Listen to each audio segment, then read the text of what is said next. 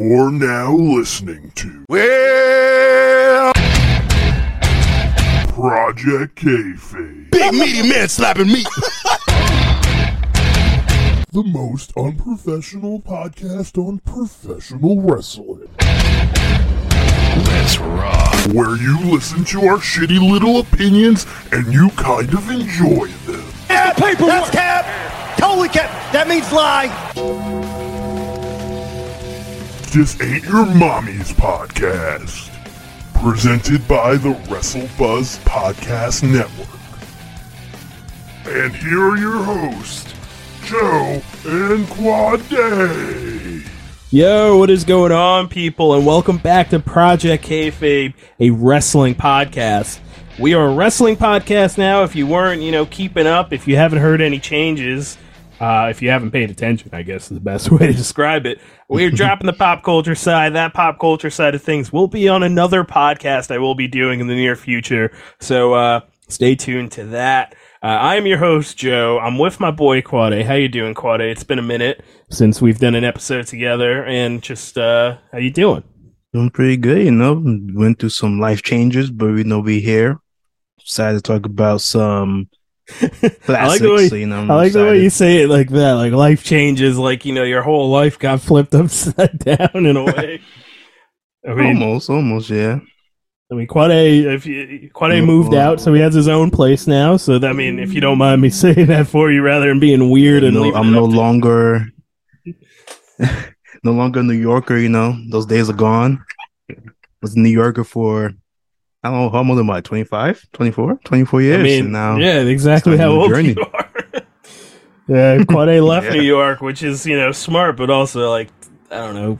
Now where you're at now, I don't know how.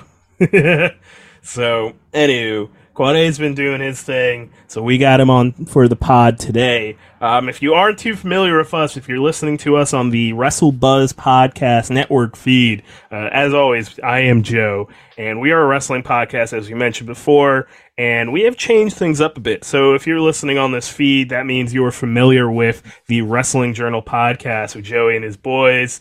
And they're talking about, what's happening in the week of wrestling, and they just talk about all the wrestling news. And then we have From the Top Rope podcast with Gurge Brooms. He's been on a little hiatus because he's been traveling, but he should be coming back soon. And he also covers a lot of the weekly stuff that you'll see happening within WWE, AEW, and whatnot. So with our podcast, Project Kayfabe, we kind of used to do the same thing and say, with whatever is relevant within the wrestling world. But I've decided to change it up a bit. I'm a little excited to make things a little different, not only just for me, but for you listeners. While we all have different opinions and different, things that we take from all of the weekly shows, I don't want you to always have to listen to the same topics every episode from all of us. So I've changed it up a bit. We will talk about anything that is important when it comes to professional wrestling here on this show, anything that's relevant, like, great to hear that Hangman Page is doing well after getting injured last week. Hopefully he'll be back soon. But we'll talk about things like that or major stuff that really happened in the wrestling world when we see fit. But for now, we're going to be doing something a little different. I alluded to it on the last episode I had. We would have done this last week, but your boy was coming back from COVID, and I'm doing better now. Last week, I was not podcast sexy, so now I am ready to go. So we're going to be doing two things that'll be the main portion of this show. Typically per episode, it'll be one thing that we're focusing on, and that will be the Hulk Hogan era of TNA. It was a very interesting time, a lot of weird stuff, a lot of, there's some diamonds in the rough and the mix of what happened during this time of, Hogan taking over, but there's a lot of weird shit that went down. So we're going to be covering that. I'm very interested to do that because I feel like this is a part of wrestling that a lot of people haven't covered. Really, there's people like Deadlock. I love Deadlock. They'll cover, certain episodes from TNA back in the day. They do a lot of retro reviews, but we're going to try and cover the best way we can of the timeline of it all, with all the big important things and goofy shit that used to happen during this time. So I'm very excited to see what happens there. And then when we're not talking about TNA, Hulk Hogan era, when I'm getting a little bored of it, we will be talking about wrestling feuds. Feuds that really, were very interesting to watch and follow, from beginning to end. There are so many different things we could talk about. This is I've always thought about this, because back when I was writing for Deadlock, I wanted to start doing something similar to that. And, one thing I wanted to talk about is, the Rey Mysterio, Cody Rhodes feud that happened that led Cody Rhodes to being, from dashing to, the little gruesome Cody Rhodes, or whatever you wanted to call that Cody Rhodes back in the day. I wanted to study that feud, review it, talk about it. So that's, one thing that's, an option. Then there's, the Orton Cena feud that went on for years. There's so many different feuds we could talk about. So those will be, the bulk of our episodes. But anywho, that's just introing what we're talking about in general. And always, if you're listening on the WrestleBuzz podcast feed, you can follow us, our podcast, at Project_Kayfabe on Twitter, Instagram, TikTok. If you're listening to us, it's great. I hope you like it. Feel free to go check out the other podcasts on the feed. There's the Wrestling Journal, and then there's From the Top Rope. So our podcast, Project Kayfabe, will typically come out on Wednesdays to Thursdays. Gurge Broom with From the Top Rope, he'll typically be around a Friday kind of show. Actually, no, I lied. It'll be a Monday, Tuesday kind of show. And then there is the Wrestling Journal podcast, which is more of your Saturday, Sunday kind of deal. So we have 3 different options for you to all listen to, and I hope you check us all out. And if you're listening back on the Project Kayfabe feed, this is the last episode that you will see on this feed until we then change everything over for the pop culture side. So if you're listening for professional wrestling, go over to the WrestleBuzz Network, and you could go listen to us wherever you get your podcast at, and then follow at WrestleBuzz on Instagram and at WrestleBuzz, and then you could find them on Twitter at WrestleBuzz with 3 Z's. So all that being said, let's get into it.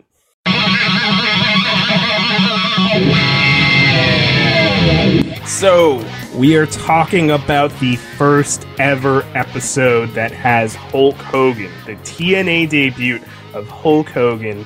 And what a fucking time it was. There's just so many moments in this history of TNA. And we're going to try our best to cover as much as we can, anything that we find important. And we're going to try and go a little in depth. So we're going to try and read what people have said. We're going to try and talk about the ratings, because it'll be interesting to see what WWE is doing at the same time while, TNA is doing their thing, especially in this episode where they're going head to head.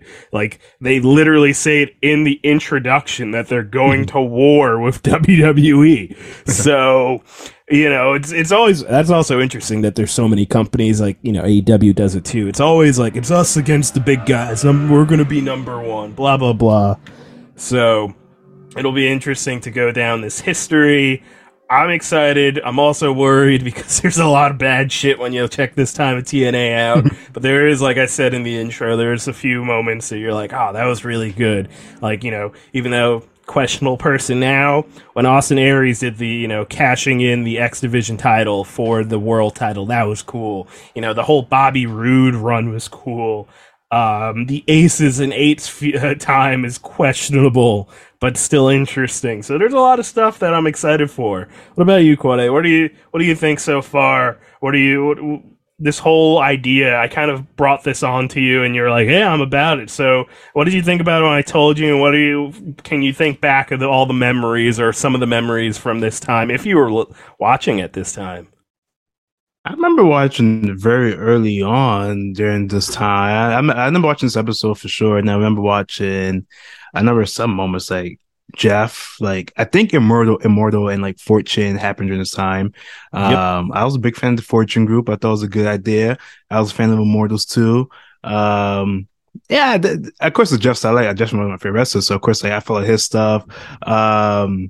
There's some other things that happened too during this time that I just found interesting and very funny. I don't remember Ace and the Eights, I think I stopped watching by that point. But yeah, I guess the Jeff and Sting situation was also in the Hogan. That is going to happen. I'm looking forward to it's mean to say I'm looking forward to it, but I'm interested to see that play out in the aftermath and everything there. But I'm looking forward to this, honestly.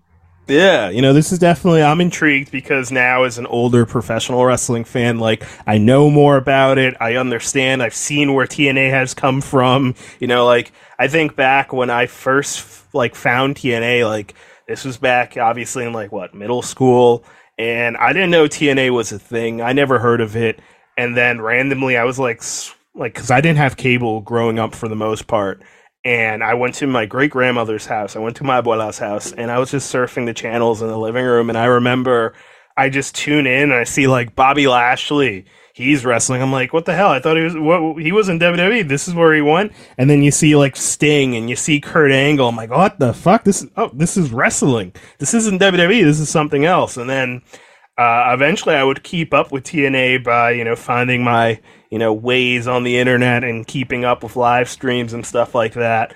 And there's a lot of this that I do remember from this time. There's a lot that I do remember. There's a lot I don't remember. It'll be interesting to go to memory lane and just live through all of this and the good and the bad. So we can start diving in.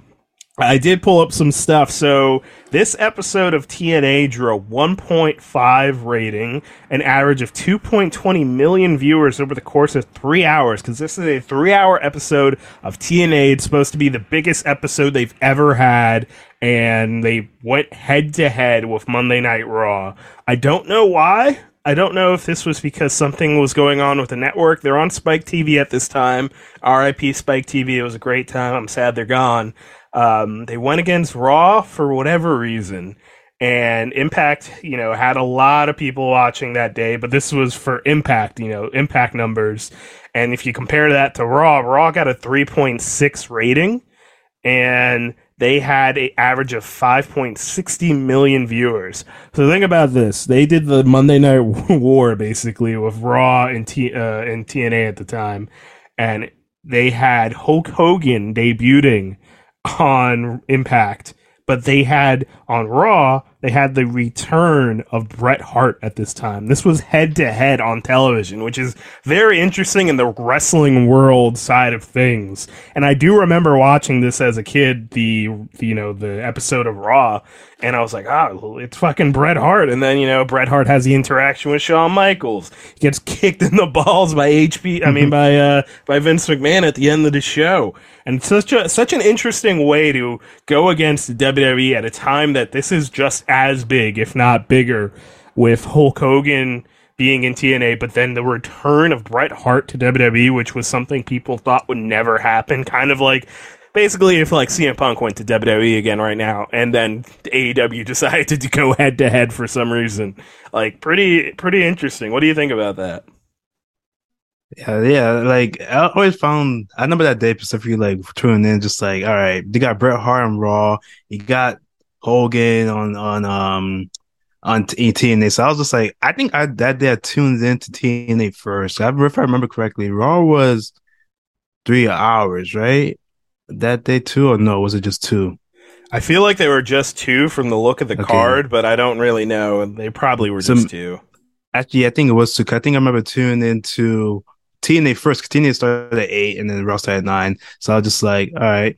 But yeah, I thought it was interesting to see TNA want to go head to head. Like, I think at that time and period, I felt like team was in a good spot before Hogan came in. There was like a growth, they started to grow on Spike. It was just getting more popular. They had more stars, and like they could probably do well on their own to stick to Thursday. They probably could have honestly grown to be fairly larger than what they ended up being now. And mismanagement, but to go up to head with Raw was just like, it was a ballsy move, and it didn't work in the end. But what's just funny though, like you said, the rating was like 1.5. Yeah, 1.5 compared to a Raw's 3.6. Like even though today's TV standards is completely different, they got a higher rating than any Impact, any AEW rating ever. Which is just funny thing. Even the debut episode that was slightly lower. So like, they had something at least. People they got 1.5 million people tune in, so something was working out. Yeah, I mean, something had to work out. And this is what the Raw card was. At least, like, there's obviously promos and stuff in the mix of it, all that. But they had a dark match with Bryan Danielson going against Chavo Guerrero. They had the first match of the night. They had Maurice defeat Brie Bella with Nikki Bella on the side for a WWE Divas Championship Tournament quarterfinals match. And this match went for 2 minutes and 18 seconds, which is almost like one of the longest matches on the night for fucking TNA. We'll get into that. MVP defeats Jack Swagger, Mark Henry, and Carlito in a fatal four-way match, 7 minutes and 6 seconds. You got Triple H and Shawn Michaels with Hornswoggle. They go against Jericho, and they retain the unified tag team titles. That was a 12-minute match. We got a 1 minute and 45-second match between Sheamus and Evan Bourne. Then you got Randy Orton beating Kofi in 10 minutes for the main event match. That was the main event match of the show. And you also had the opening segment with Justin Roberts where he introduced Bret Hart and, you know, all the Bret Hart stuff that gets involved throughout the show with, like, leading to Bret Hart getting kicked in the dick by Vince McMahon. So very interesting show. So their biggest thing was obviously Bret Hart, and they throw the rest of the show into the mix. TNA literally put their whole show around Hulk Hogan, but they put in so many random debuts into the mix. I was fucking confused as fuck when watching this show, because you had the fucking debut of Ric Flair, Orlando Jordan, Jeff Hardy returns, Jeff Jarrett returns. I'm like, they went crazy for this, all because of Hulk Hogan, which was such an interesting approach. So I think we're going to dive into all of it. We're going to talk about what's, you know, going on, and we're going to go with segments. We're going to go with matches. I got notes on almost about everything. Hopefully Quade can fill in the gaps where I get a little confused. But they start off the show, and I want to play that for you guys, the intro of it all, because it was a pretty good intro, interesting intro at that too.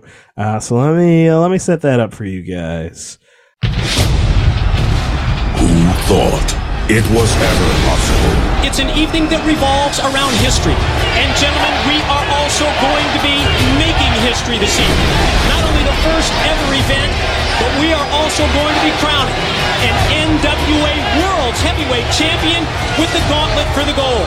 Who thought anyone would even care? The Icon Sting is finally here in TNA, and the atmosphere in the Impact Zone is electric. Who thought the great ones would ever come? I don't believe it! Kurt Angle's coming to TNA!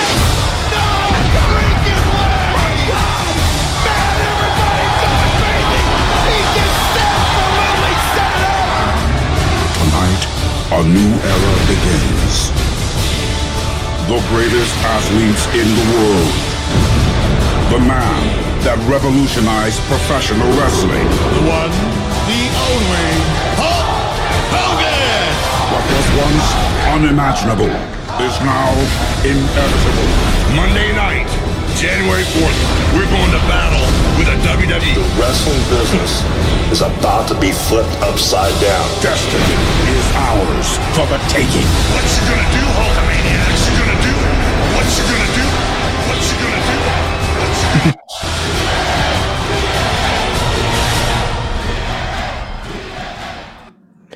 So they end that with time for a change after they just had to go, what you gonna do? What you gonna do?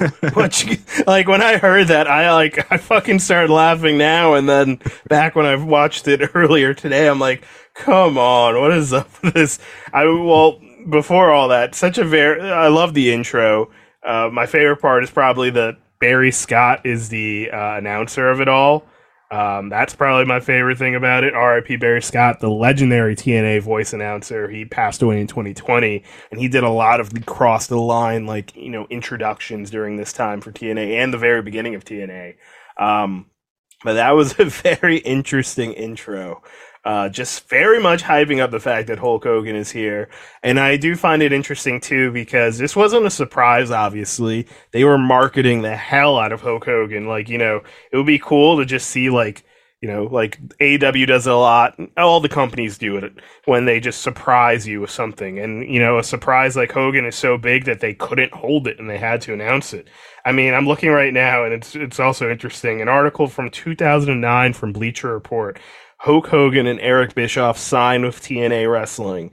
And then October 13th, 2013, TNA Impact Wrestling. Hulk Hogan leaves the company, a positive step forward. Just look at the change that like fucking 4 years makes with this whole thing, and that just kind of sets the tone right there of what to expect with all of this. Yeah, it's just pretty funny. Like, oh man, like it's funny looking back to see like how hyped up there was for this, and just like knowing where it ends up and knowing how like it will ultimately fail. But yeah, that's just the time for a change. I know, like. Oh man, I remember I was going to say earlier. This was the time when they switched to the four-sided ring eventually, and that was just probably what killed TNA, in my opinion. But we'll get in a couple episodes, I guess. Yeah, it's so interesting because they will go to that eventually, and I know a lot of the wrestlers apparently like that because apparently the six-sided ring it sucked taking bumps on that. So they would leave it. They would go to the four-sided ring. They would change the whole brand from red to blue. And then eventually, years later, they'll bring back the six-sided ring. And then now, now they're back on four sides. So it's it was unique having the six-sided ring. But then, apparently it was better for the wrestlers. But it was so nice that TNA was trying to be an alternative. And then when they brought in Hulk Hogan and the way he explains it too, it's like, I thought you guys were the alternative to WWE. Why are you guys trying to be WWE? Right. So, Hulk Hogan is here. They hype it up as fuck with the intro. They're going against, they even said it, Monday night, January 4th, we were going to war with the WWE. They were talking about that for most of the night. I do want to play the intro to TNA for a little bit, because the music is so good back then.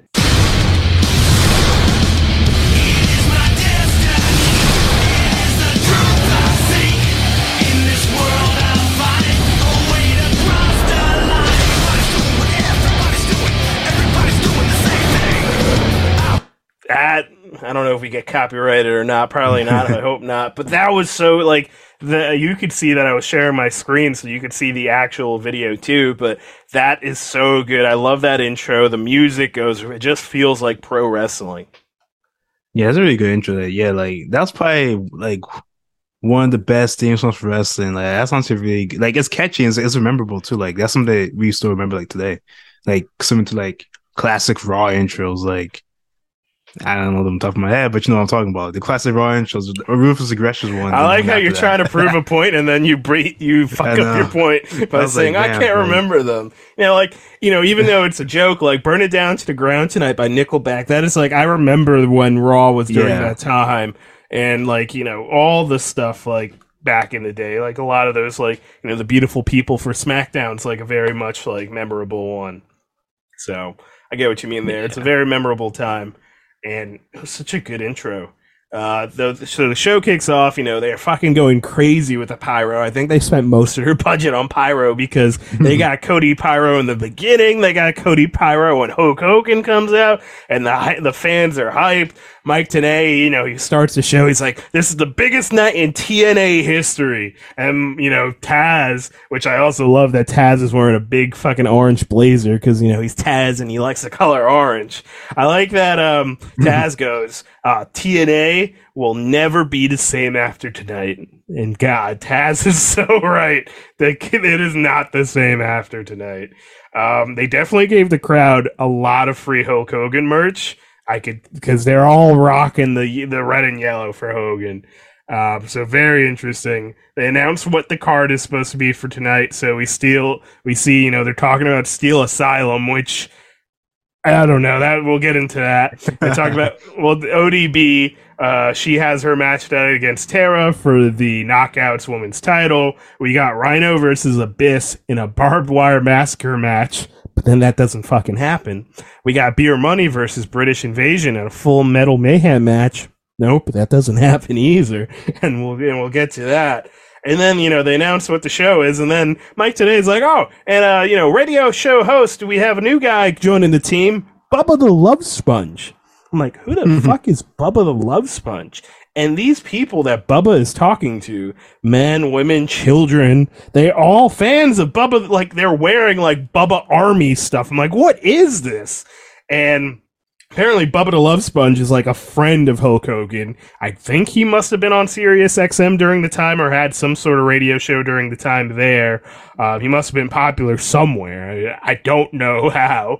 But he still does have a following. I had to look into this. He's on YouTube right now with 49 point something subscribers, 49,000 that is, and he's on Twitch with 44,600 subscribers, and he does almost a daily show, a radio show on Twitch. He uploads it to YouTube. He has clips. Hulk Hogan is still on there. I saw a clip earlier today of Hulk Hogan talking about Andre the Giant never brushing his teeth and how that was a big problem.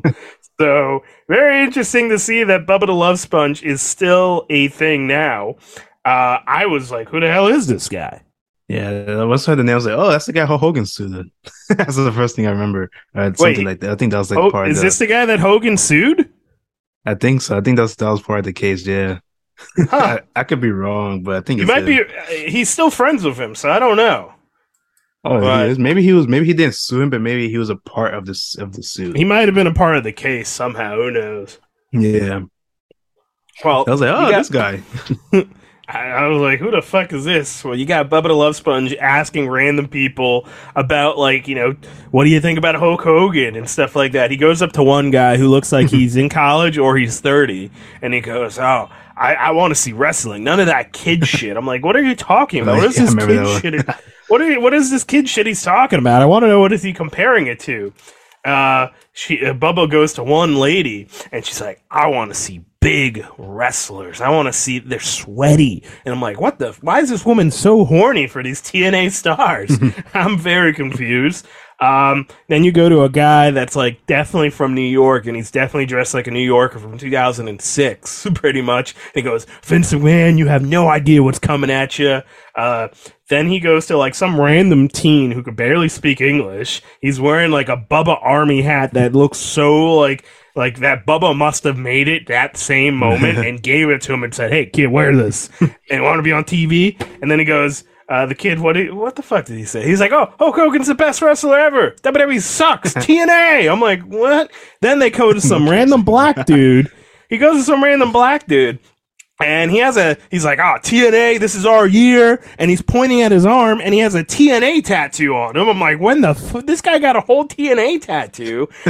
And then Bubba goes to some other guy, some white dude, and he's dressed up like Hulk Hogan. And then Bubba's like, oh, you're really, working the gimmick here. He's like, yeah, Hulk Hogan, he's the best. I will follow Hogan to the gates of hell. I'm like, what is going on with these people? Where did they get them from? I mean, you probably will follow Hogan to the gates of hell at this point, but what the fuck?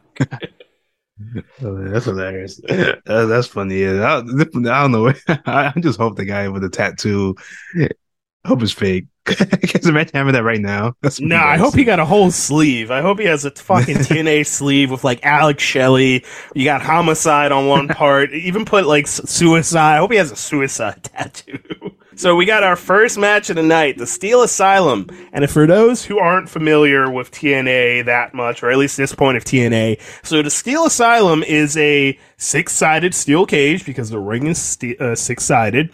And it has a roof for some reason. So kind of imagine like the Elimination Chamber in a way. But you, instead of, you don't win the match by pinfall or submission, you have to climb the cage to then crawl to that roof and get through the little hole that's on this roof.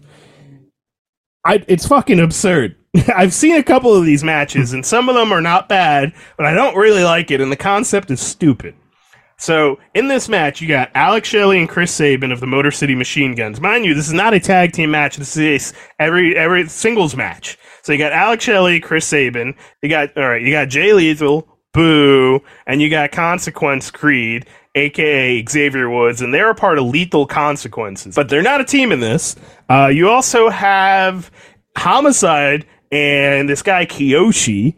and they're part of the World Elite. I'm like, I've heard of the World Elite. What the hell is the World Elite? And the World Elite is a TNA staple ran by Eric Young. So Eric Young is no longer being an idiot on TV. He tried to take himself serious in this moment, and he made a stable of Eric Young, himself, Homicide, this guy Kiyoshi, who's still wrestling to this day, that I realize. He's still wrestling. He also wrestles under the moniker Sushi, and he wears a mask, and he's basically like Curry Man in a way. You got Doug Williams, you got Magnus, aka Nick Aldis, and you got the Sheikh Abdul Bashar, aka Davari. They're all a part of this team, and the reason why they made this team is because they are anti-American. They don't like America. So very interesting team that was made here. I also find it interesting that in this match you have Suicide, who at this time is being played by Frankie Kazarian, but when Frankie Kazarian does not want to be Suicide, Kiyoshi is also Suicide. I saw that one looking into, I'm like, hold on, what matches did he have in TNA? And then I saw they kept listing him under Suicide. I'm like, oh, he also wrestles as Suicide. So that was interesting. And you got the X Division champion at the time, HOG owner, Amazing Red. Amazing Red was awesome during the time. They do, for some reason, let us know that Mick Foley was denied access to TNA, and that becomes a bit for most of the fucking night.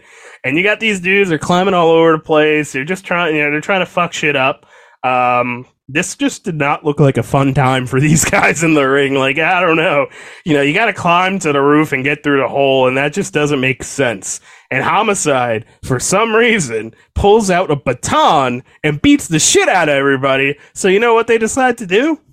They call the match a no contest. They call the cage match a no contest match, which makes no fucking sense, but it gets even better. The crowd starts chanting, "This is bullshit," just for then Homicide to try and climb through the ring, like he's climbing the cage, and he then tries to go through the hole in the middle, but he's struggling. He is having a hard-ass time. You can tell. Like, this isn't no, kayfabe shit. This man literally can't get through the hole. He's having a hard time. And the cameraman is still, the production crew is like, yeah, let's watch this happen.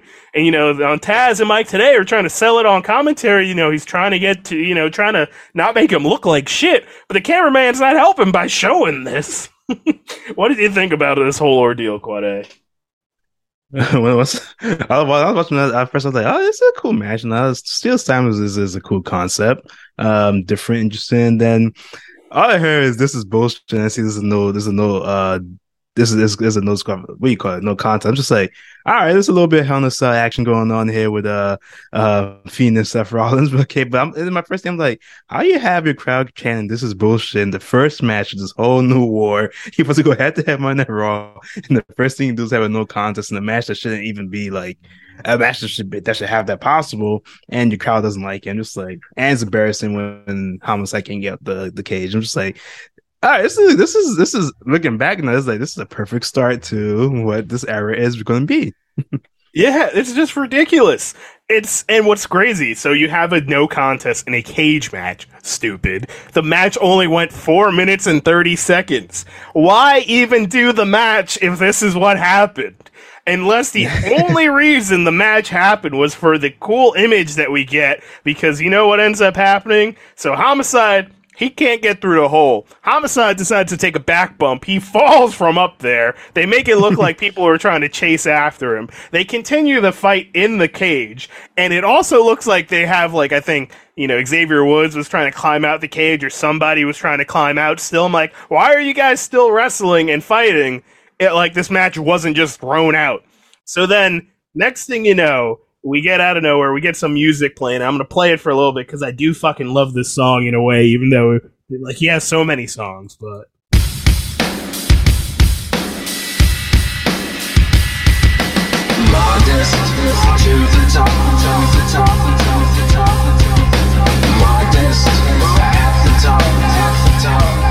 Alright, that's all you get. So you get Modest. You got Jeff Hardy's music playing, and then Jeff Hardy with a fresh cut ends up popping out here, and he is now back with TNA. So this is basically post him being fired from the WWE, him having this feud with CM Punk that led to him losing the belt. or which then led to him being fired, which was the clause: if he lost the match, he loses, he's fired, basically. And he actually did get fired. So now he's with TNA. He comes here. He pretty much, he's like hyped to be there. He's walking around the cage. Homicide somehow got out of the cage to then fight with Jeff Hardy for no reason, just to get his ass fucked over, because Jeff Hardy then grabs a steel chair and beats the shit out of him with a fucking headshot. That headshot was nasty. He threw it in. Like, he really went at him. Just for then to Jeff Hardy, to be hypey, I'm Jeff Hardy, I'm back in TNA. For some reason, his crazy ass climbs to the top of the cage and just sits there. And honestly, like, maybe that's why they did this cage match, just for that iconic shot, because TNA would use the hell out of that shot, and that would be like an iconic moment for years to come in TNA history. Yeah, that was like, Jeff coming out was like the best part of that match. Honestly, it might have been the best part of the show, at least for me. That's like, I know there was rumors of Jeff showing, so that's like one of the only reasons why I tuned in. I was happy it happened the first hour, because like I was going to go turn to Raw at 9. Yeah, I love Jeff, so seeing him there coming out. Part of me was also sad, 'cause I thought he could have gone to WWE at some point too during that time span. But it's all good, and he got the new fresh cut, looking dope. So yeah, I was excited for it. That was a good part. Yeah, I mean, he spent a good amount of time in this. This was like, this second run in TNA was definitely longer than his first one. It had a lot of things in it. I mean, in a couple of months from now, we will get heel Jeff Hardy. Heel Jeff Hardy happens. Heel Hulk Hogan happens. I'm very confused on how it all really goes down, because it's been a while since I've caught up to this. But we're going to see that. It's just so interesting that this whole match had to happen just for Jeff Hardy to come out. I don't know who the fuck he's going to feud with as we continue to watch, but this happens for some reason. And, I credit Deadlock, because I listened to their episode on when they went over all of this, because they, like I mentioned in the intro, they follow a lot of TNA retro reviews that they do, so they pick bits and pieces from the history of TNA that they'll do, but any pretty much old WWE or any wrestling show. But they did the Hulk Hogan one, and one thing apparently Bischoff said, not during this time, but just in general, Eric Bischoff said, one thing I regret when coming to, about WCW is he wished he cared more about the finishes to his matches.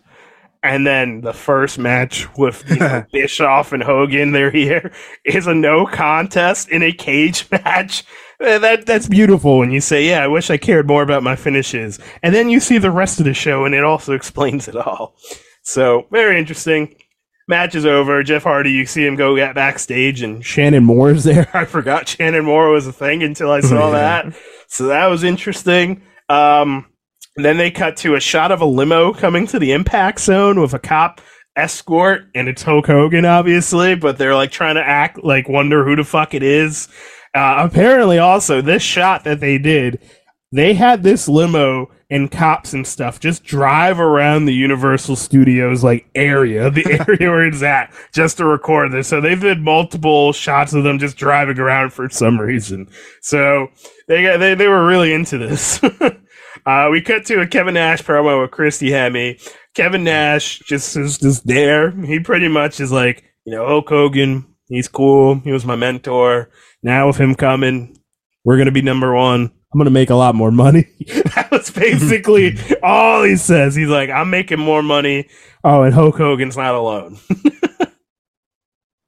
Well, when I saw that promo, just like, I'm like, well, this guy's talking about money. I was like, this guy, TNA Kevin Nash is just a specific weird Kevin Nash. Just in this time, he just looks obvious. I really don't care. I'm just here for the money.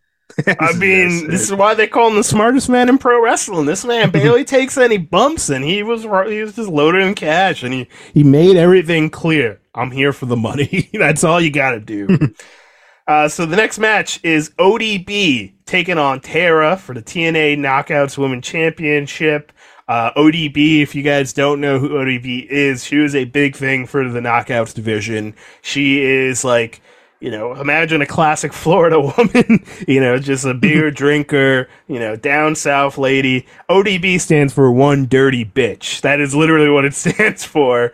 And she was pretty fucking over back in the day. Like, I remember the fans loved ODB because she was like just like a female Stone Cold in a way. Just a beer drinker, wants to fuck shit up and all that. And they had a lot of things that they could have done to ODB. So I really liked her character. I actually just learned the other day, ODB just released a book in September. It's Jessica Kierce, I believe is how you pronounce her last name. Or Jessie Kierce is ODB, One Dirty Bitch. So that book is out right now on Amazon. You get it for $24.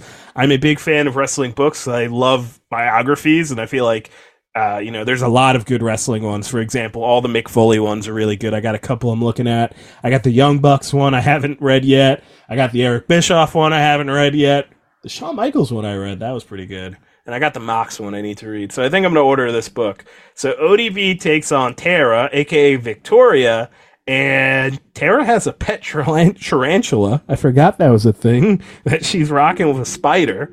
And she's the Knockout Woman champion. One thing I had to say during this time is, God, the footage that we were watching is so deep fried because TNA doesn't have all the rights yet for all of their library. So recently they've been uploading a lot of it to Impact Plus, but we had to find alternative methods to watch this whole show.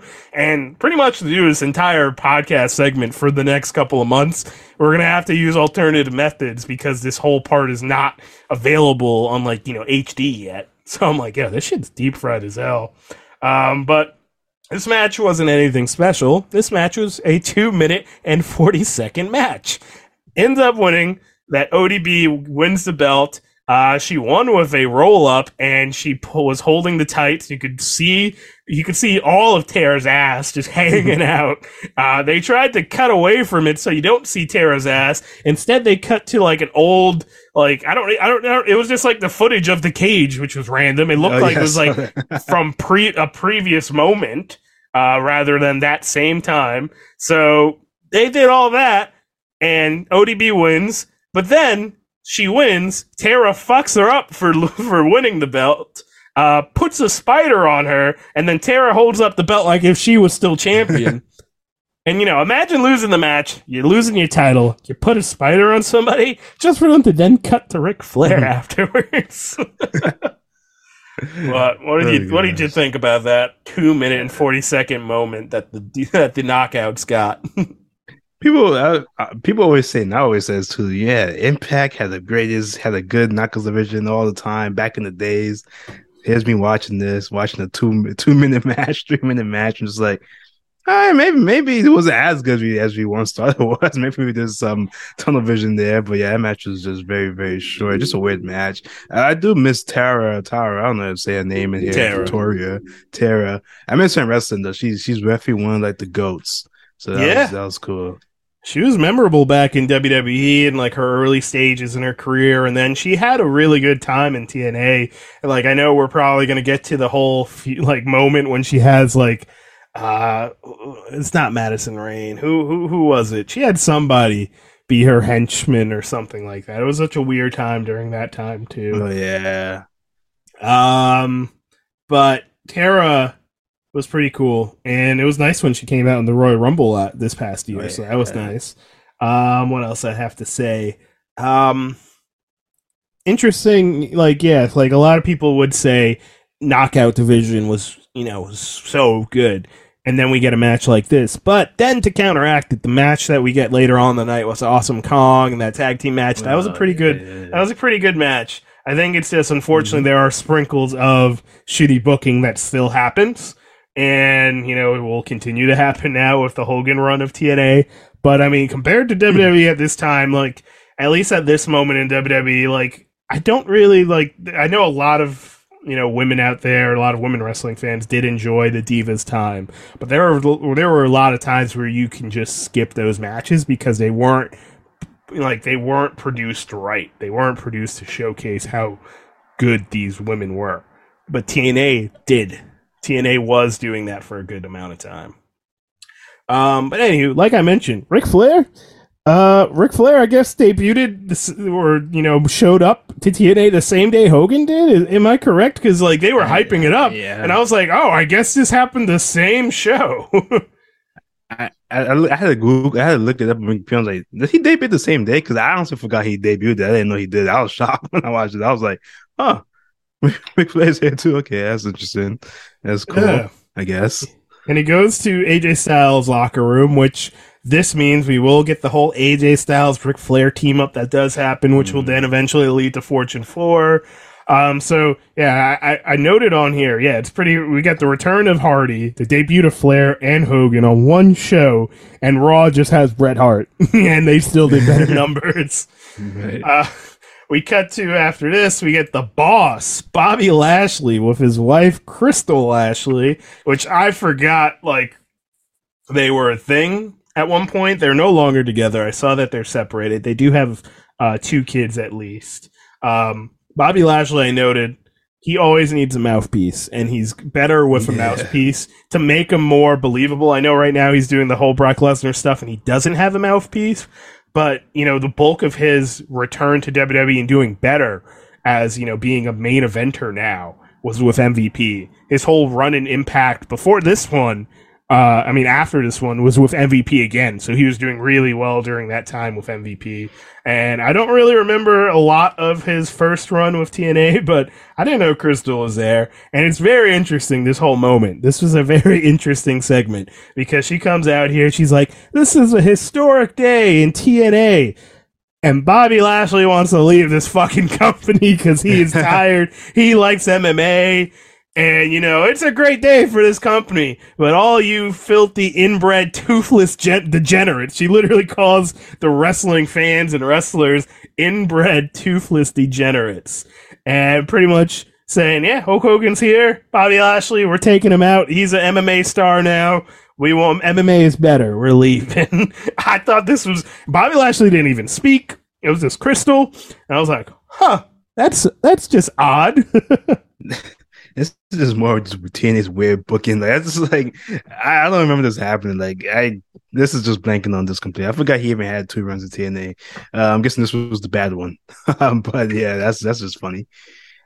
Yeah, I wouldn't know if it was a bad one or not. I just don't remember it. But I do remember, like I said before, when I first found out about TNA, I'm like, oh, Bobby Lashley's here. This is where he went. Yeah. Because his run in WWE was really well for the time. You know, he had the whole stint with Umaga and Trump that gave him that WrestleMania moment and all that crap. And then, you know, he should have been a WWE champion by then, but, you know, they gave him the ECW title. And, you know, at least eventually things would be rectified, and we got the Bobby Lashley we've had now. But yeah, I don't know where they're going with this angle, because I don't think Bobby Lashley lasts long in Impact during this time, because I do know he'll do more MMA. He'll go MIA for I feel like years, and then he'll end up showing back on Impact at some point. So, interesting. So, after one weird segment, we get another weird segment, and we get Velvet Sky of the Beautiful People, and she's out here being seductive, and she's like, follow me, Mr. Cameraman, and they go to, like, some weird room where you got Lacey Von Erich and Madison Rayne just sitting there at a poker table with a bunch of 5-hour energy drinks. I guess they're playing poker with 5-hour energy because they're sponsored by the show. They're sponsoring the show. It's very clear that these girls do not know how to play poker. I don't know why this is a segment, and this is dumb because just then, you know, they got Lacey Von Erich playing stupid. Ends up being a strip poker game. And this is dumb because we won't end up seeing anything because this is not like porn. So I don't know what the hell they're going with here. But they're just trying to sell the beautiful people because they're the beautiful people and they got boobs. Like, I don't know what the hell they were going with this segment. Yeah, I was just like, all right, this is. I remember this too. Like, this happened as a kid. This is funny. Random segment, but I do like the beautiful people. I thought that was a really good stable in TNA at the time. I thought that was pretty cool. I remember they had Billy Gunn with them at one point too, which is funny. Always doing sandwiches. In the beginning they did. Yes, that's right. Yeah, they were running roughshod on TNA's women's division for a long time. Like, they had Velvet Sky or Madison Rayne. They were like the Impact Knockouts champion, and then they would have like maybe like Angelina Love or Lacey Von Erich. They had all the titles at one point, like the tag team and the main women's title. So they did a good time there. They had a good time and a good run, and then eventually I think we would only get left with Madison Rayne and Velvet Sky, and they weren't friends anymore. And then they reunite, and then Angelina Love came back and all this stuff. You know, they would continue this for a few years. I think last year they still had the Beautiful People. I think they were still a thing. And I know Angelina Love still, I think, kind of wrestles here and there with her. I know her husband's Davey Richards. So there's that. So we had that segment. Then to another weird segment, we get Scott Hall and X-Pac. They're outside and they're trying to get into the ring. They're like, "Oh, Hulk Hogan's here. Let us in. We want money." And then Scott Hall, he looks fucking hammered. So that's one. R.I.P. to the bad guy, but he looks hammered as fuck. He goes to choke out the security guard who doesn't let him in.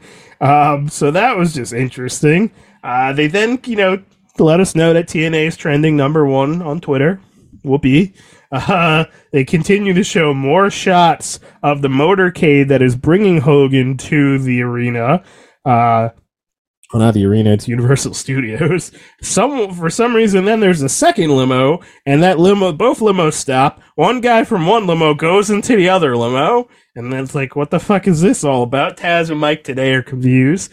Then you get Scott Hall and X-Pac. They come through the crowd, so I guess security gave up and let them in. That still makes no sense. And then next thing you know, Scott Hall and X-Pac, they have seats in the front row. So how do you not get allowed in? You choke a security guard, you somehow get in, nobody's chasing you, and next thing you know, you got 2 front row seats. Incredible. It's just fucking incredible. That's TNA for you. That's not even TNA, that's wrestling for you. TNA just, you know what? Sometimes there's just no continuity in the things they do. And you just gotta laugh at it, honestly. I mean, for real, man. That's just wrestling. But anyway, Hulk Hogan's here finally. The theme song is basically, a remix of his NWO song, which I thought was really good. I like it. The Cody Pyro is like times 100. You see Hulk Hogan, he's walking, he's soaking it all in. The crowd is loud, but there probably is some piped in like intro shit going on. You see Hogan, he walks by a sign that says Hogan owns Vince, which is just funny. Hulk Hogan also just walks past X-Pac and Scott Hall. He just looks at them and walks by. We do see a crowd shot of Brooke Hogan in the crowd, which I'm like, oh god, we're gonna get to that point where there's that whole thing with her and Bully Ray and the Aces and Eights. Oh my god, like that's gonna be something. I was watching this and I was like, man, I wish Hulk Hogan wasn't racist, man. Like, it's such a fucking annoying thing that still like Hulk Hogan's a racist. Because like I've mentioned this many of times on the podcast, I am no longer a Hulk Hogan fan or anything like that since it was known that he's racist. But like back when I was a kid and stuff like that, like I thought Hulk Hogan was kind of cool. Like he's one of the most popular wrestlers ever. Real American's a really cool song. There are some really great NWO moments, but now it's tainted because Hogan's a racist. Yeah, I wrote down here when Ric Flair came out, I was like, at the time, this was really cool to see Ric Flair debut in TNA. Then you got Hulk Hogan coming out a couple minutes later, and that put down. It was cool, but now now we know what we know. They both suck. It's like looking back, I kind of enjoyed this, but at the same time, it's like, man, Hogan's racist and Ric Flair's idiot. Just in the back of your head. Well, Hulk Hogan comes out, grabs the mic. First thing he says is, "What's up, TNA maniacs?" I'm like, oh my god. And of course, that's what Hulk Hogan says first time. I love another thing he says, which I find was fucking hysterical. "I've been in the back all day long." And I'm like, what do you mean you've been in the back all day long? We just saw you coming in a limo. What do you mean you've been in the back talking to the talent, talking to all the talented boys in the locker room and stuff? You literally we saw so many vignettes of you in a fucking limo. It's just ridiculous. And Hulk Hogan does a basic ass Hulk Hogan. I'm Hulk Hogan. This is TNA. We're going to beat WWE. We're going to be #1. X-Pac and Scott Hall, they jump over the railing, and security now finally tries to stop them. But then Hogan says, "I'll let them in. They too sweet." Also, everyone's wearing a leather jacket, but Hogan in this entire segment. they give the mic to Scott Hall, and all he has to say is, "Hey, yo," and that's about it. I mean, that's all he needed to say. He goes, "Hey, yo," what else? Hulk Hogan, and he asks him something. He's like, "Oh, what do you got to say?" And then, and then from there, Scott Hall's like, "Hey, say hi, say hello to the bad guy." I'm like, all right, you gotta say something that isn't a catchphrase. So, Scott Hall, he's like, "Yeah, pretty much we heard you're back. So, that means big paychecks and big parties. So we about this. What's up?" And they also give away that Eazy-E is there. I think it was supposed to be a surprise that Eric Bischoff was supposed to be the second guy, but you got Scott Hall say, "Oh yeah, Eazy-E's here." Not a lot of people caught that in the crowd, but when you're listening to it, it's like, all right. But pretty much Hulk Hogan's like, "Yeah, things are going to be different." And I wrote down, "Yeah, sure." Hulk Hogan keeps saying he wants to do the right thing by the business, but then he turns heel in a couple months anyway. So what the fuck you talking about, Hogan? Kevin Nash comes out, and he's he's just looking like a guy that wants to go home. He's like, give me my check. I don't want to be here." But they're all wearing leather jackets, but Hulk Hogan. What else? At one moment it looked like Pac and Hall are gonna jump like Hulk Hogan. Like X-Pac takes off his jacket. I'm like, what's going on here? Then Eric Bischoff comes out. They're talking. Eric Bischoff's like, "Yeah, we spanked the 800-pound gorilla and stuff and put him in the cage back in the day." I'm like, why are they talking about Vince McMahon like he's an 800-pound gorilla? And also, you lost the war. You're on TNA now because you don't have a job anymore. You lost the war. Why is this something you got to be hyped about? If anything, why the fuck are you guys all there? You lost the war. Dixie's in the crowd. She's not looking that happy. Like, she shook her head. Apparently then Eric Bischoff's like, everyone has to earn their position here. You got all of Hulk Hogan's buddies there. You get the Nasty Boys who show up a fucking few moments later. I'm like, what the hell is all this? What did you think about this whole segment, this whole moment, Hulk Hogan and all this bullshit?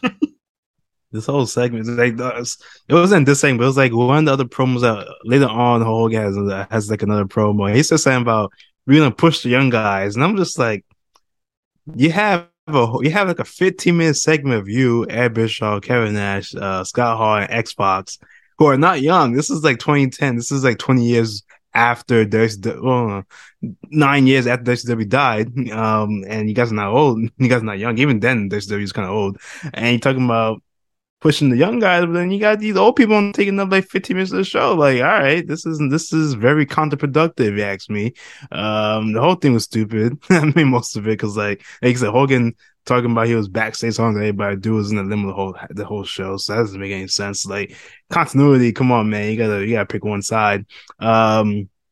This will just remind me of like Mania 31, just like this whole NWO WCW reunion, just like, why is this happening? These guys don't need to, like, this is a very long segment, and like, this is like, this moment like I'm thinking like, how do guys like AJ Styles or like Samoa Joe feel about this right now, that they're taking up so much time with this promo when, matches on this show is like 2 minutes long. He could have had more wrestling, Yeah. That's literally going against everything that they're trying to promote here. Like, it's fucking stupid. Just another weird stuff. They got Eric Bischoff. He's like, "Oh, where's the producer at? Give me the format for tonight." They ripped the format in half just to do some stupid shit. What else? Hulk Hogan says some nonsense. I got the line right here. He said, "If you can't talk and you can't wrestle, pack your bags and go up north." So basically saying, if you ain't about this, get the fuck out of here. All the boys in the locker room. If you don't like this, get out. And then we see Sting in the rafters. Yeah. This is just WCW. This is literally WCW. And this will continue to become WCW from here on out. It's just wild that this is what they're going with. And they have so many WCW shit happening. Sting fighting the Raptors having PTSD, like, oh great, this is Hogan ruining the company once again. Like, this is just like, damn. I feel bad for Sting in this moment.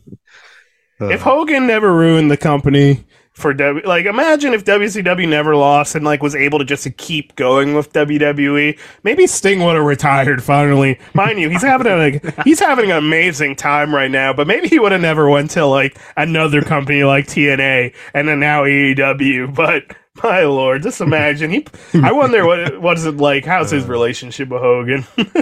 I was some bad. So that's what my thoughts would be. My lord.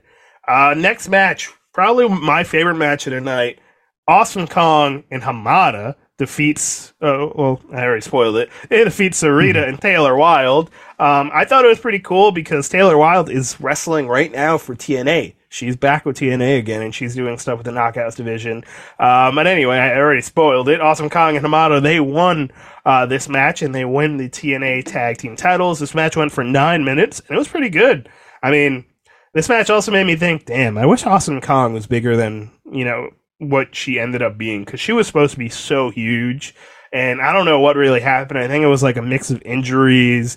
I know when I'm pretty sure I remember hearing when she started her WWE run, she ended up getting pregnant. So that derailed things. And I think injuries happened. And then she went to AEW and then that stuff didn't really work out. Awesome Kong was supposed to be a way bigger deal than she ended up being, but she'll always be like one of those stories. It's like, man, while we had her, it was good, but she could have been so much more. Yeah, definitely. She definitely could have been a lot more. This match was like, I was shocked how long the match was. I was like, oh, this actually this is like 9 minutes long. Like, it's a pretty long match, like for women's wrestling at the time, and like heck, it's longer than most AEW women matches too. If I'm being completely honest, but yeah, it was a good match, and yeah, Awesome Kong. Like when was this? I think this was the NWA Empower show. The Awesome Kong was there, and then like Gail Kim gave her flowers and stuff like that, and it was like a nice moment. Like you could tell both of them just like those are two important people, like TNA and just but in women wrestling in general. She definitely should have been bigger, but it's nice to see like she had like a weird path, but and then I think she's satisfied with what she was able to do too, which is dope. Yeah, I'm sad that Glow on Netflix ended up getting canceled because that was a really good show, and she was on there, and I thought she was a really good actress on that show. But this match, pretty fucking cool. I also found it really cool. Besides Awesome Kong, all of these women are still wrestling to this day. Hamada's still wrestling out here in some parts of like Mexico from what I saw. So is Sarita. And obviously I just said Taylor Wilde. So that's pretty cool. This match had some good stuff. Also, mid-match, kind of like the very beginning of the match, they show us that the machine guns, they're laid out for some reason in the back. One of many people that will get knocked out during the course of this show. Unfortunately, it wasn't me, because I was getting tired of some of this.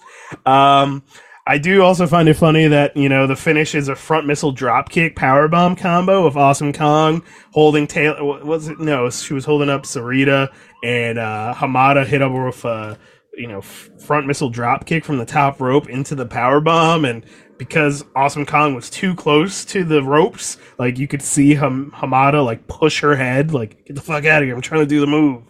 But the women, Awesome Kong and Hamada take the W. That was pretty cool. I like that. And you know what's funny? You have an amazing knockouts match, and you know what's the next segment they put on? Beautiful people stripping again. Strip poker. It's like no balance for as far as you get through and push yourself as being progressive with the women. You then do this. So you got this right after, what a historic night. And my biggest takeaway, I'm like, why the fuck is Val Venus on this damn show? Oh, yeah. He just pops up. I'm like, why the fuck is Val Venus here? And he's basically saying, I'm going to play strip poker and my dick's going to come out. That's basically what he was saying. I'm like, this is wild. Yeah, all I put here was Val Venus' weird, creepy self ruining everything. I don't like him. He's so weird on Twitter too these days too. Oh my gosh.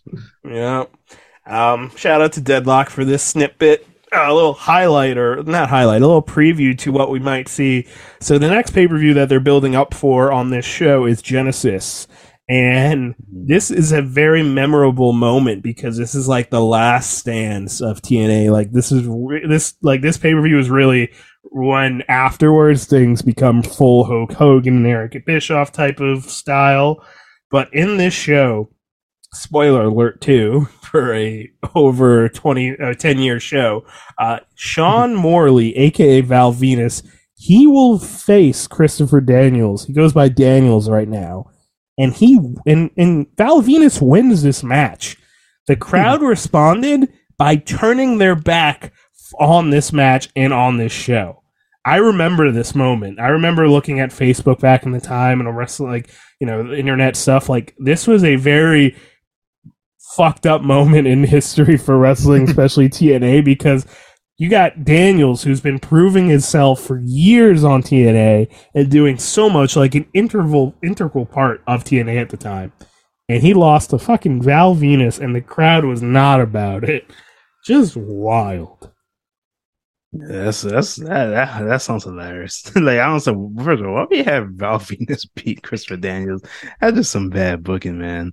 I mean, why have him there anyway? I don't think of any, like, his character was cool during the Attitude Era, but now, like, it was just a waste of money, to be honest. But we cut to, Mick Foley not being allowed in to the arena for some reason because, Hulk Hogan and all of them, they want to, lead a new regime, so they don't want Mick Foley a part of it.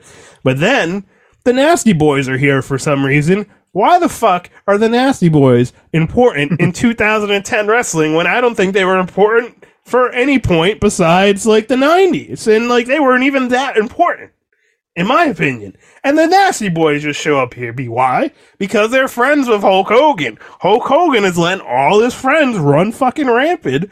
This just sounds like WCW. This is what TNA is trying to be, WCW 2.0 in a very, very bad way. It's ridiculous.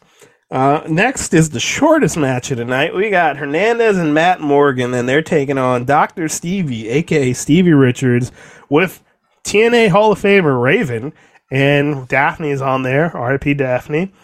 This match ended with a carbon footprint, which looked pretty nasty, from Matt Morgan to Dr. Stevie. My favorite part about this match was Matt Morgan's doing the pin. You see Raven's about to go stop the pin, but Raven tripped over the rope and couldn't stop the pin. Why is that the finish for this match? Not only, why the fuck did they give us a 30-second match, and from what I read and hear, Dr. Stevie and Raven never did anything ever again, but why the hell is to finish this match a quick job out like this? And, they could have just made Raven be, like, knocked out outside or something. They didn't have to make him look like a big-ass jabroni tripping over the rope. I was like, what the fuck? Yeah, that's... But I'm thinking back to things will change, or this is a change, or that open thing was, and when you do things like this, it's just like, all right. You say things will change, and things have only looked worse. Right. It's incredible. Next up, we got a segment with the Pope and Christiami. I remember, I'm like, I missed the Pope. The Pope was cool. I know he's doing stuff now with NWA, but I wish the Pope had a bigger platform, because the Pope was a cool thing. Like, I remember when he was, Elijah Burke in WWE in their ECW. I thought he was cool. He had a lot of potential.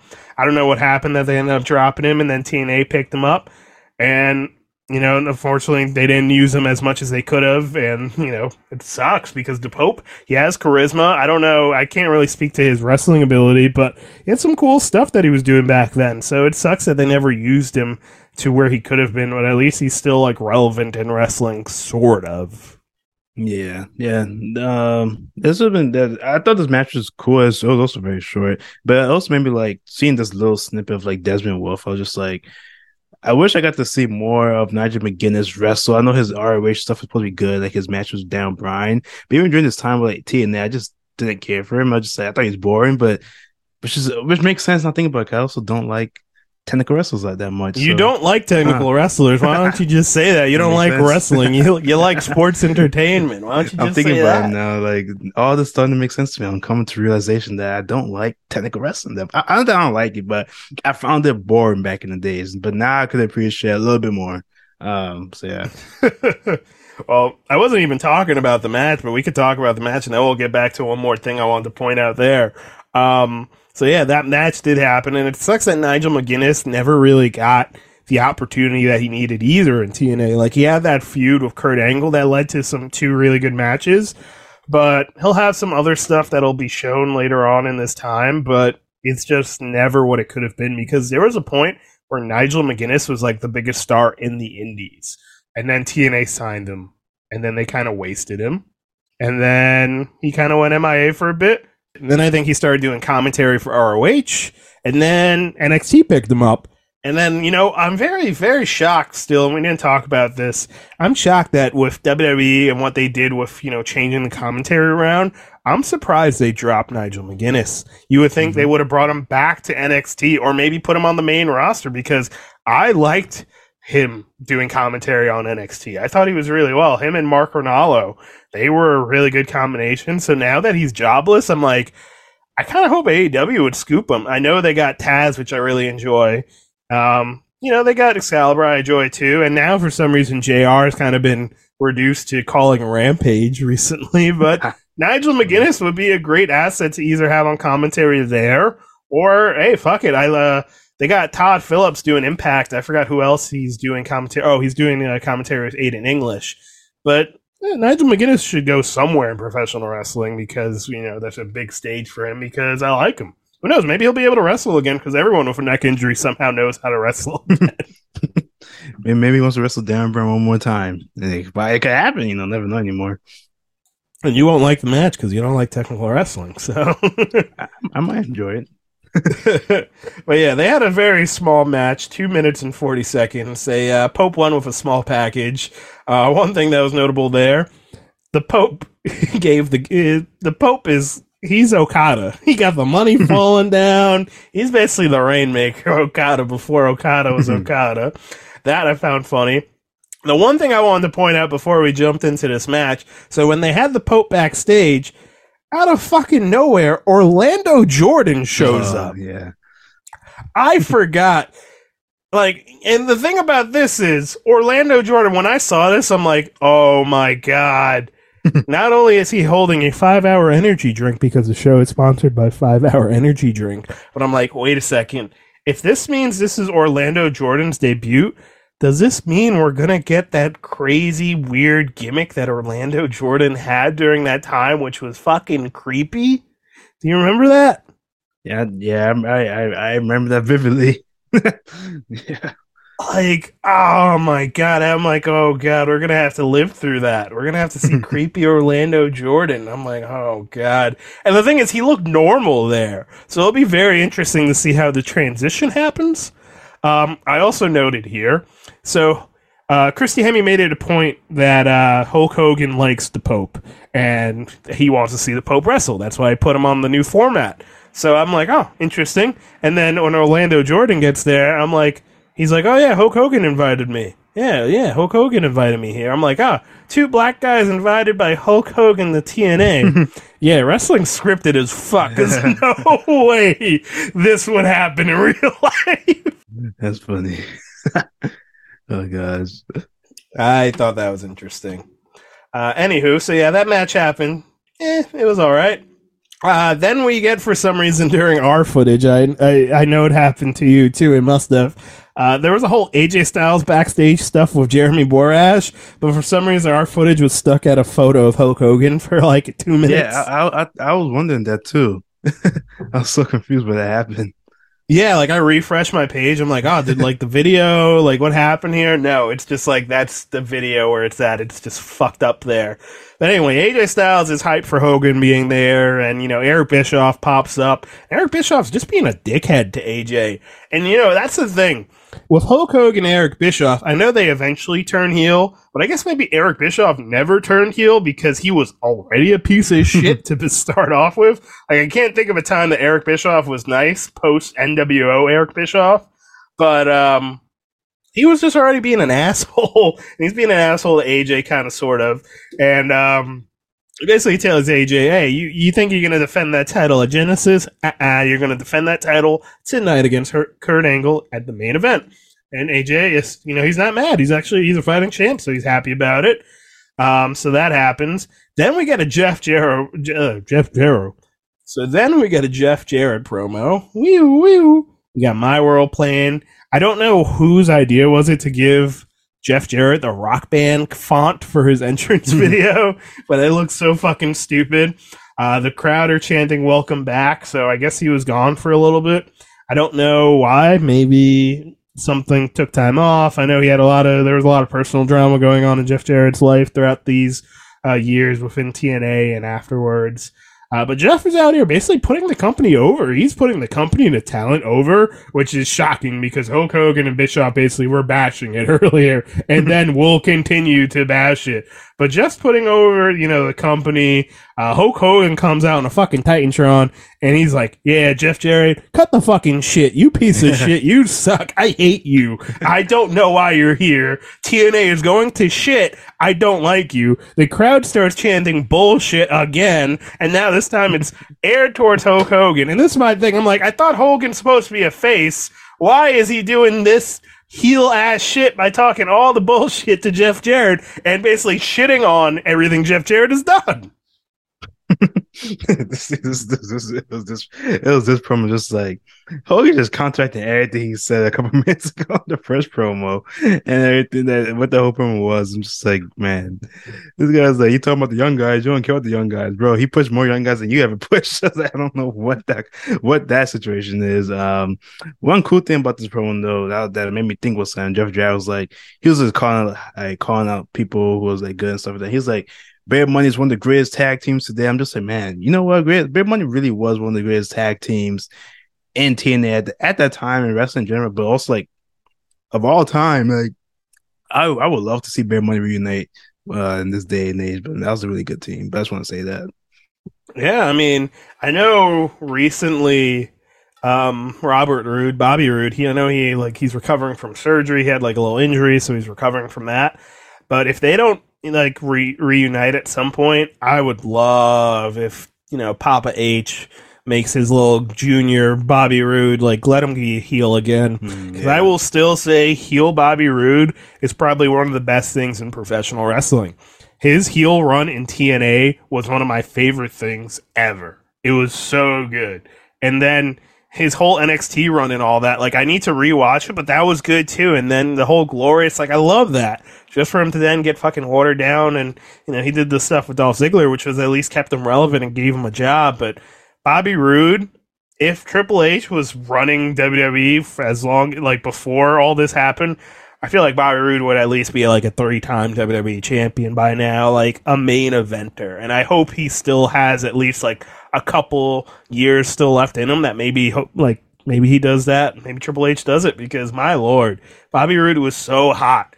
And Beer Money was so hot during the time too. They were they were the DX of TNA in a way. That's the best way to describe them.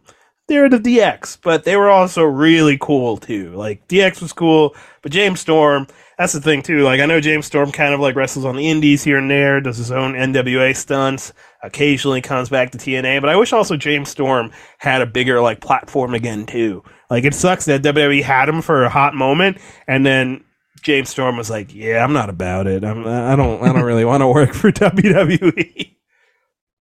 He should at least try it out. I mean, obviously probably wouldn't have gone anywhere, but he should at least try it out. Could they get a Bear Money reunion in WWE at least, in NXT at the very least, though?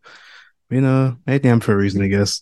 Yeah, in an alternate universe, James Storm would probably be surfing the mid cards with AJ Styles theme music, because that was supposed to go to James Storm. Yeah, that's funny. Yeah, man. Anywho, so after all this fucking bullshit of Hogan shitting down the throat of Jeff Jarrett, we get a backstage promo with Christopher Daniels, but it only lasted for 2 seconds because Jeremy Borash comes out, interrupts it, goes to Chris Gammy and be like, yo, Mick Foley, he's trying to get in. I don't know what I'm supposed to do here. I'm like, what the hell is going on? Then they cut from this segment to see that, actually, before that happens, Mick Foley does get into the building, and he tells JB, cut it out, JB, you're gonna do this to me too. Anyway, that was weird. Then they cut to Jeff Hardy painting backstage with Shannon Moore, and Shannon Moore's like, oh, you gotta sell this, you gotta make money off of this. And then he's like, yeah, I'm like, what the fuck is this segment? What is this little thing? Like, all right, you're reminding us that Jeff Hardy's here, but honestly, this and the next thing that they do with Jeff Hardy was not necessary. They did not need to do this at all. They gave us Jeff Hardy in that cool moment on top of the cage, and then why the fuck did you give us 2 extra Jeff Hardy moments that were literally useless? They could have gave us 2 minutes in like the Raven match, tag team match for what they did here. Yeah, that's some weird Jeff Hardy must rule. But I just love Shane Moore. That's my guy. He could do no wrong to me, you know. I let him do his weird segments. I wonder what Shannon Moore's been up to lately, to be honest. Like, I wonder if he still wrestles. I don't know. I'm surprised he hasn't, like, shown up on, like, a GCW show or something.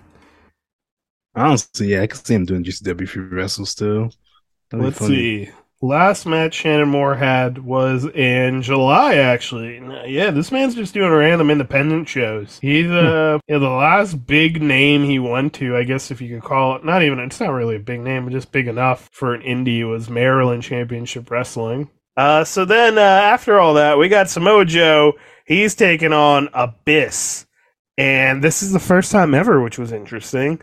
It just made me realize I miss Abyss, and wow, Samoa Joe looks really young in this, so that was interesting. Yeah. They noted on commentary that Joe had won the world title shot whenever he wants, because he did the Feast or Fire back then, so apparently he had a title shot whenever he wants for the TNA title, but I also find it interesting that he will never become TNA champion again.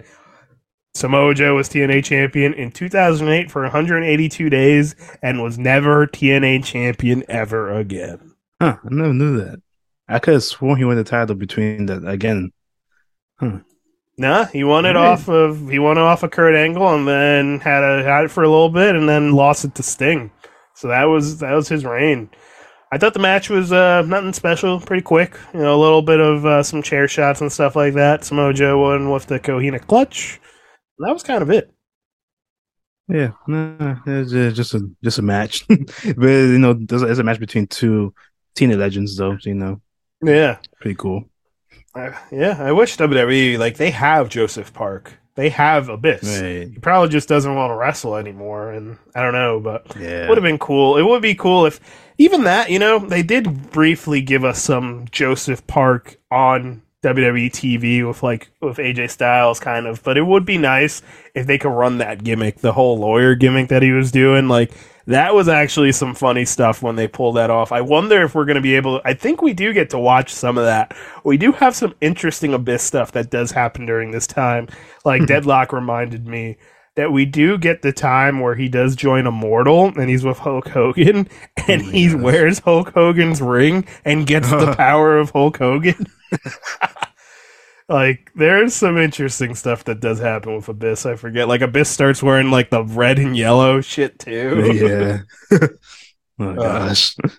Anyway, they cut to a backstage with Crystal. She finds Eazy-E, a.k.a. Eric Bischoff, and she's basically demanding a meeting with Hogan.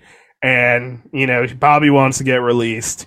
And Eric is just being a dick. It's like, he's already a dick, but he's just being a dick. So he points that he basically says, yeah, get in the back of the line. You'll talk to Hogan whenever he feels like it, basically. We get Bubba the Love Sponge, who finds beer money being taken out. I forgot to mention that Bubba the Love Sponge also found Rhino earlier that got taken out. JB found him first, but then Bubba the Love Sponge's like, oh, I'm taking over from here. And like, he's basically, why is like Bubba the Love Sponge on the case? Like, I don't understand this.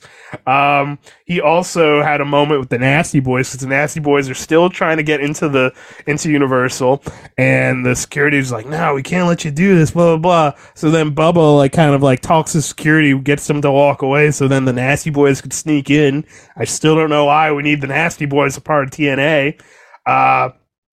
Just fucking random. We get Kurt Angle, JB. Basically, Kurt Angle's like, yeah, I'm fucking ready. I'm fucking ready for this. I'm ready to face AJ tonight. So that's pretty cool. I guess both men are faces at this moment. Were you able to catch that if Kurt was heel or anything at the time? I think, because I know AJ is obviously the face. Yeah. He might have been face. I mean, when I think of goatee Kurt, I think of face Kurt, so maybe. Maybe he was like, I don't know what he was at this time. Maybe he was a tweener. I don't know. But Then we cut to a segment with Jeff Hardy where he's basically running away from teenagers and gets into a Lamborghini and leaves. Why? This is another part of, like, you could have just gave this time to any of these matches. Like, Samoa Joe and Abyss only went for 4 minutes and 50 seconds. Like, come on now. Then we cut to another segment where the Nasty Boys are in Team 3D's backstage, like, they're in their locker room, because apparently Team 3D has a locker room in Universal Studios. Team 3D is not there because they are New Japan champions at the time, so they're in Japan. So you know what the Nasty Boys decide to do? They decide to spray paint and vandalize the locker room. These are 40-year-old men just fucking doing this shit. I'm like, what the hell is going on? They're just being assholes, and like, how the fuck this is all that they're here for on TV, to be literal assholes, and the guys aren't even there. Team 3D's not there. This was just dumb. This was dumb, and I don't even remember what's the fallout from this. What, they have a match with Team 3D, but I just know it's going to be a waste of fucking time. Most likely, I don't think anyone want to see these old guys versus Team 3D. That just seems like not a good match. Just no. And then we get the main event: AJ Styles versus Kurt Angle. Thank God we had this match, because this was definitely like the best match in the card. But like, we got two amazing wrestlers. Finally, they get to have a match against each other. Very interesting moment during the match. A masked man attacked AJ Styles mid-match, and apparently on commentary, like, yeah, this has been happening for so long. Like, this guy's been attacking AJ for months. I looked into it. The masked man is Tomko. You remember Christian and Tomko? Yeah, that's fucking Tomko. Gosh. I don't know why this is happening to your TNA World Champion. You're gonna have him have a feud with Tomko, but that happens. Like, what the fuck? They really thought Tomko's gonna be a game changer, future world champion. My God. So they had that happen. Ric Flair comes out during the middle of the match and just looks from the ramp. So we know we got Fortune 4 coming in the future. We know we got the Jay Lethal, Ric Flair stuff going to happen at some point. So there's some glimmers of hope in the future. AJ Styles won with the 450 splash. That was pretty cool. AJ he's an amazing wrestler, so that was fucking cool. Hulk Hogan then comes out in the middle, at the end of the match, and he says, oh, both you guys are amazing wrestlers, blah, blah, blah, blah, blah. Then someone comes to, like, whisper in his ear that, like, something's going on. So then Hulk Hogan runs backstage. We cut to Mick Foley, who breaks into the strip poker room. And, like, the girls are apparently, their tops are off. And Val Venus is just upset. He's like, what the fuck, bro? Like, he's upset. Like, Val Venus is clearly horny, and he's upset at Mick, and he's just being creepy to Mick. And he's like, "Yeah, I'm not intimidated of you, but I'm not scared of you, Mick." I'm like, what the fuck is going on here? Why is this interaction a thing? Why is Val Venus in TNA? So then Val Venus basically tells him where to go find Hulk Hogan. Mick Foley goes into what is Hulk Hogan's, I guess his office, but turns out it's Eric Bischoff there.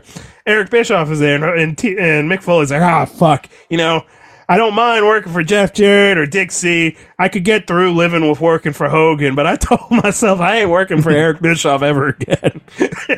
And then Eric Bischoff's like, all right, fine. And then he gets Kevin Nash, Scott Hall, and X-Pac to beat the shit out of him. You got the NWO beating the shit out of Mick Foley. Then you get Hulk Hogan just walk in there, and they pan to his face, and he's supposed to look pissed off, but he looked constipated. I don't know what the fuck they were doing there. And that's the show. And they cut from there. They show us Hogan's face, and that's the show. I don't know what to think about it. Like, Hogan just did, like, is he mad? Is he happy? Who knows? I don't know. I'm so like, oh God, this show makes no sense. This whole show was a fucking disaster. the thing they thought that this is the show he should go head to head with Raw with, even though Raw looked whack besides Bret Hart. That still just doesn't make any sense, man. This is the show we got to go against Bret Hart. We got Val fucking Venus. I mean, like, my lord. They got Val Venus. They got the NWO. They got the Nasty Boys. They got Jeff Hardy. They got Ric Flair. What's funny is half of this, like, mind you, like, a lot of these guys, like, obviously got their, like, Hulk Hogan, WWE, WCW guy. You got Ric Flair, WCW guy, then WWE guy. Like, it's just so interesting to see how much WWE talent or former WWE talent is just sprinkled all over this show. And apparently, like, Dixie loved the WWE guys. Like that's the sentiment you'll get for the rest of this run, that WWE guys are more important than the TNA guys. It's just so fucking, like, so interesting. And the company is still around today.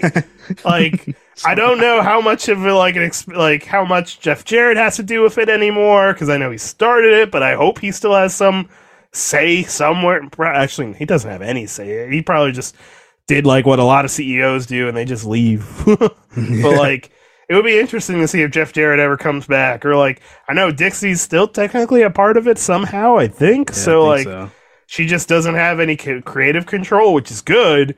But like, it's just so interesting to see that TNA will have such a weird time and then still make it to be around today.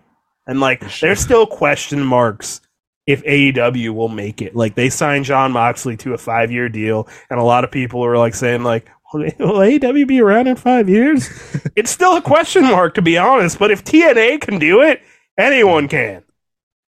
The way Tony going around, I don't know. Nah, I think AEW be fine. Yeah, like I said, if TNA could be around today and somehow still on TV, I think AEW is fine. I don't know how TNA was able to do it and somehow Lucha Underground couldn't. Right. Like, I'm so mad. Like, Lucha Underground, like, sometimes when I'm trying to sleep, I put Lucha Underground on because it's on one of the, like, the random channels on, like, on Amazon Fire. But, like, they had so much cool stuff, and somehow they're gone. And it would be nice if one day, like, you know, take a look at everything Lucha Underground did. Maybe that'll be another thing we do for the podcast in the future. But this was our first episode of TNA with Hulk Hogan. I need to do a little research to make sure I know what we're talking about for next week. I'll let you know that in a second, Quad A. Well, not today. I'll let you know in a day once I figure out what's the next popular thing we need to look at. But I hope you guys liked this episode of the podcast. It was a little different. We're going to be doing this a lot more. If there's anything big that does happen within the current day professional wrestling, we will share our opinions on it. But for right now, we're going to be taking a deep dive into some TNA, because there's some interesting things that happen, if you couldn't already tell. As always, thank you again for listening. You can follow me on Twitter at JoeBro316. You can follow Quad A on Twitter at It'sQuadA. He has a new YouTube video out, right? Yeah, dude, yeah. Check that out on my YouTube channel. It's Quad A. Posted it today. Good video. Has that out. We're going to have more content eventually coming down the pipeline from Project Kayfabe. You'll eventually hear more about my new podcast talking about pop culture. And if you're listening, of course, on the WrestleBuzz Network, feel free to check out the other podcasts that we do have on this show, on this network, I guess. We have the Wrestling Journal podcast. They'll talk about weekly stuff in professional wrestling. We got From the Top Rope with Gurge Broom. He will also do that. The best thing about having 3 podcasts on one network feed is we all offer different opinions and we all offer our own spin on things. That's just a very fun and creative time. I don't listen to many other wrestling podcasts outside of, like, you know, your Eric Bischoff podcast, your Jeff Jarrett, your Kurt Angles. I like hearing about wrestling history from the wrestlers. Other than that, I listen to Deadlock, and then I listen to the Wrestling Journal and From the Top Rope, because, you know, these guys, they have some great stuff coming out just like we do. So feel free to listen to all of us and, you know, share with us. Please leave us a 5-star review on Apple Podcasts, Spotify, wherever you can leave us a review. Check us out on Twitter at Project_Kayfabe. It's also on Instagram at Project_Kayfabe and TikTok at Project_Kayfabe. With that, also check out the WrestleBuzz Podcast Network. We are on Twitter. It's at WrestleBuzz with 3 Z's. We're always posting about wrestling news on there. And then you can find us on Instagram at WrestleBuzz with just 2 Z's, because we were able to get the handle there. So with all that being said, thanks again. And next week we will have another TNA episode of the Hulk Hogan era. We'll figure out in the next day or two which is the important one to go off of next. We're gonna try and stay in order with the timeline. So with all that, thank you everyone.